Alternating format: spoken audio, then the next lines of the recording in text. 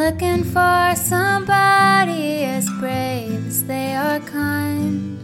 And finally I found it when I felt your hand in mine.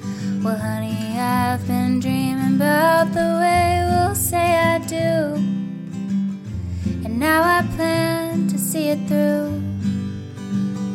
I am queerly in love and wildly connected to you.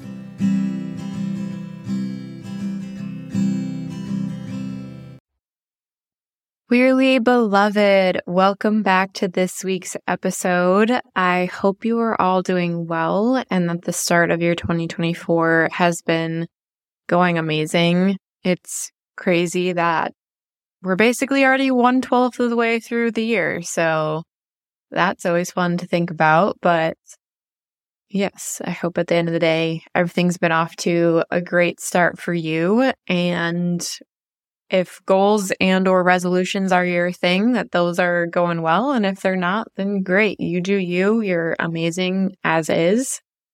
So yeah, I am very excited to chat about this topic, although I do think that it can be a little bit tricky and nuanced. So I want to just keep that in mind throughout the entirety of this week's episode.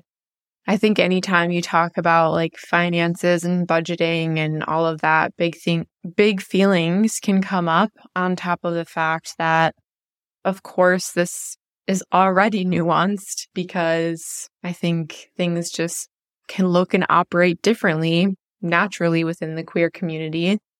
So just wanting to kind of put that out there that I think this episode is going to maybe hit everybody a little bit differently, but I'm hoping that it just gives queer couples in particular things to chat about with each other and maybe within their support networks. And for those that are outside of the queer community, that it just kind of gives you a unique and interesting perspective when thinking about maybe working with your queer clients and how this could look differently for them.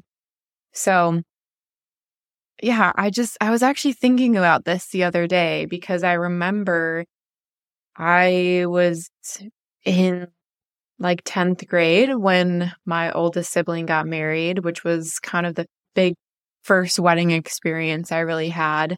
And at the time, they were actually living in New York and planning for the wedding to be back in Minnesota.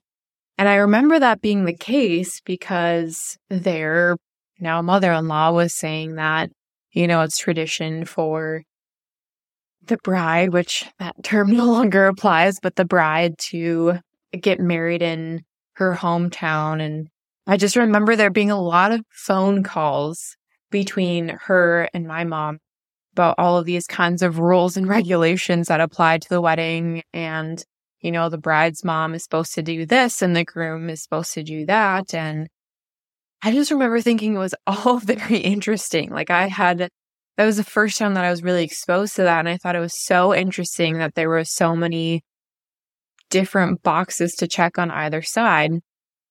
And that was just what you were supposed to do. I just remember being like, wow, had no idea that they were this complicated.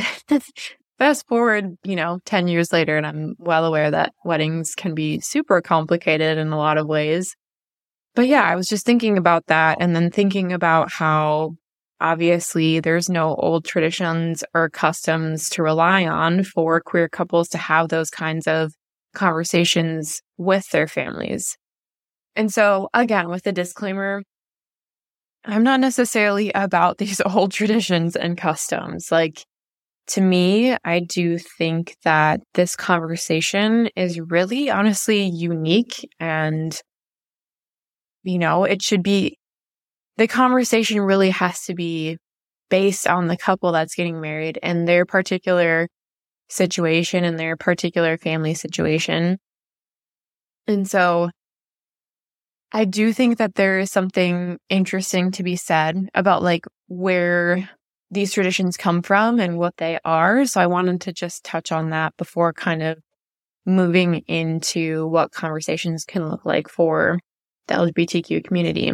So in a lot of my research, the bride's family kind of is quote unquote supposed to pay for the wedding or majority of the wedding. And a lot of that is just thought to, yet again, be tied to the dowry and the father having to kind of pay for that. And so naturally, he would sort of just pay for the wedding as well. And when I was doing other research, kind of looking for exactly what things were supposed to be split, it did seem like there was a little bit of variation in terms of like what the groom's family pays for versus the bride. But overall, it does look like the bride's family pays for a lot of the big like wedding things like invitations, flowers, ceremony stuff, a lot of vendors, transportation, photographers, things like that. Whereas it seemed more like the groom's family would pay for like the reception pieces, the DJ, the alcohol, and usually they're the ones who are in charge of planning and paying for the rehearsal dinner or the groom dinner, as a lot of people so call it. So that was kind of just like the overall big traditional split. So that is shifting a little bit these days. The Knot did a study and kind of found out that it's looking more 50-50 these days, where 49% of couples are paying for their wedding and then the family is paying the rest. So about 51%. So it is kind of cool to see that there is even just sort of that shift happening of course, like if your parents can pay for it and they're on board for you getting to have the day you want, like great, you do that, sis. But if that's not the case, which I don't think it's the case for a lot of folks, then I just think it's cool that there's even that room to kind of change the expectation of how and what things are being paid for. So obviously, those things don't apply to queer couples if there's not one bride and one groom. I think really the idea here is that there's just no framework. Like I could easily see, like, even if a queer couple has super supportive parents, I could see the mom, at midnight being like, what am I Googling? Like, what am I supposed to be paying for if my daughter is marrying a woman? Like I could totally see that in my head and having no framework to go off of that for. And so I think it's just like this is a necessary conversation to be had, because I think that it can feel a little bit scary. Well, I think in general, this conversation can feel scary, right? Like talking about money or contributions or things like that can already feel a little bit intimidating. But then the added factor of like, I don't even know like what we're supposed to be talking to our parents about. And so again, I think that it super goes back to like, every couple needs to have a chat with each other about their own family dynamics and what their support systems looked like. And so I did actually really want to, once again, pull from my community. And so I asked all of my followers if, for the queer folks here who have gotten married or are actively planning, what that sort of looked like for you as far as how contributions went. And it does reflect this idea that it's so different for everybody, because there was such a wide variety of answers. Everything from the dollar amount or no dollars that were contributed. There were so many different responses. And so I think that just goes to show that it's, as I've said before, like it's totally unique to each queer couple. But I think that this conversation needs to go a little bit beyond that, go beyond just like assigning roles and like assigning another set of boxes for parents or support figures to be put into. But I think it's really important to call out that this conversation is different, not only because the people getting married are in a different kind of relationship, but also because support for queer couples can look entirely different than what it can look like for cis straight couples. In that, either one, they may not have any support from their family or community. I think that's the sad reality for a lot of folks, that there's nowhere to turn if they do want to get married, they may just not have people in their life that want to support. And or if they do have support, it's not necessarily from people that are in a position to financially contribute like that. Additionally, when I was researching for this episode, I wanted to do a little bit of digging and just kind of see, I think this could be like a whole other side tangent or a whole other episode, but I have heard this idea that sometimes, the queer community is a marginalized group, and I wanted to see if that had any sort of effect on income gaps or the amount of money that queer couples on average were making, because that can make a big difference on how paying for your wedding goes too, right? So I have a ton of resources that I found that I will be linking in the show notes to a couple different studies. But I did want to read something that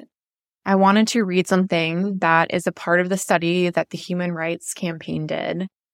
So they say our analysis of salary data from almost 7,000 LGBTQ plus full-time workers found that LGBTQ plus workers earn approximately 89 cents for every dollar earned in the week by the typical worker in the U.S. Disparities were even more pronounced for LGBTQ women, transgender men and women, and LGBTQ people of color. Though we did not assess the underlying reasons for this disparity, it is likely that discrimination is playing a role. 1/3 of LGBTQ workers say they have experienced discrimination in the workplace, with 29% of LGBTQ people, 37% Black respondents, and more than half of transgender respondents say this discrimination had significantly impacted their financial well-being. So in other studies too, there were things mentioned that those that I identified as LGBTQ or queer were less likely to graduate high school or attend further education than their straight peers.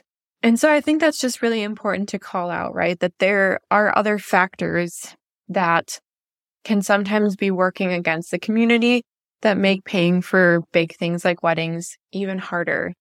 And I think that it just needs to be called out. I just think it's such like a big and important conversation to be had, because for folks like us in the community, not only is it sort of that initial fear of not knowing if parents or support people will be willing to contribute, but on top of that, there can be so many other factors working against them. And this is all on top of, too, the stress and the pressure of inquiring with vendors and trying to figure out if vendors are friendly and accepting, right? So there's just so many things that can be a factor for stress when planning your wedding. I think for those of you listening that are outside of the community, I just hope that you walk away understanding that there are extra barriers and extra stressors for queer couples in planning their wedding. And I hope that you can just show up with a little bit of extra kindness and understanding and compassion for these couples, knowing that there may be so many other things going on. And for those that don't have to deal with these extra nuances and things like that, just, you got it good. I'm jealous. But yeah, I think it's a really, really important thing to be thinking about, because yeah, it's already such a hard conversation. And when you have all of these things kind of working against you, that can make it even more stressful and intimidating.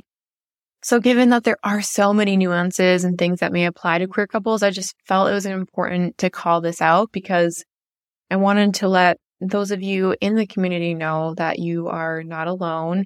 And I also wanted to give you some ideas of ways for, alternative support and things like that.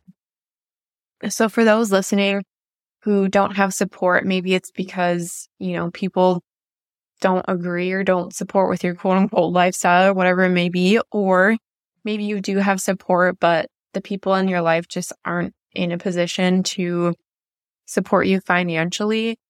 I think that it's really cool and awesome to involve people still, because then you still get some amount of help and it still makes them feel like they are supporting you and they're actively being a part of your life.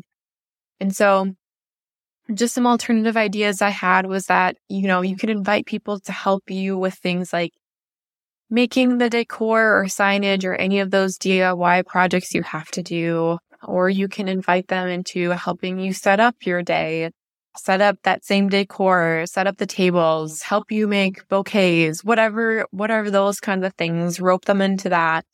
Maybe they can also just be an emotional support person for you when you feel stressed in the midst of planning everything. Maybe there's someone that's just there that you can call when you're like, this is so much, and they can be there to listen to you vent. And they could also be somebody that helps you figure out if vendors are LGBTQ plus affirming and be ready to beat up anyone who isn't. Just kidding. This is a non-violent podcast, but also not really kidding that much.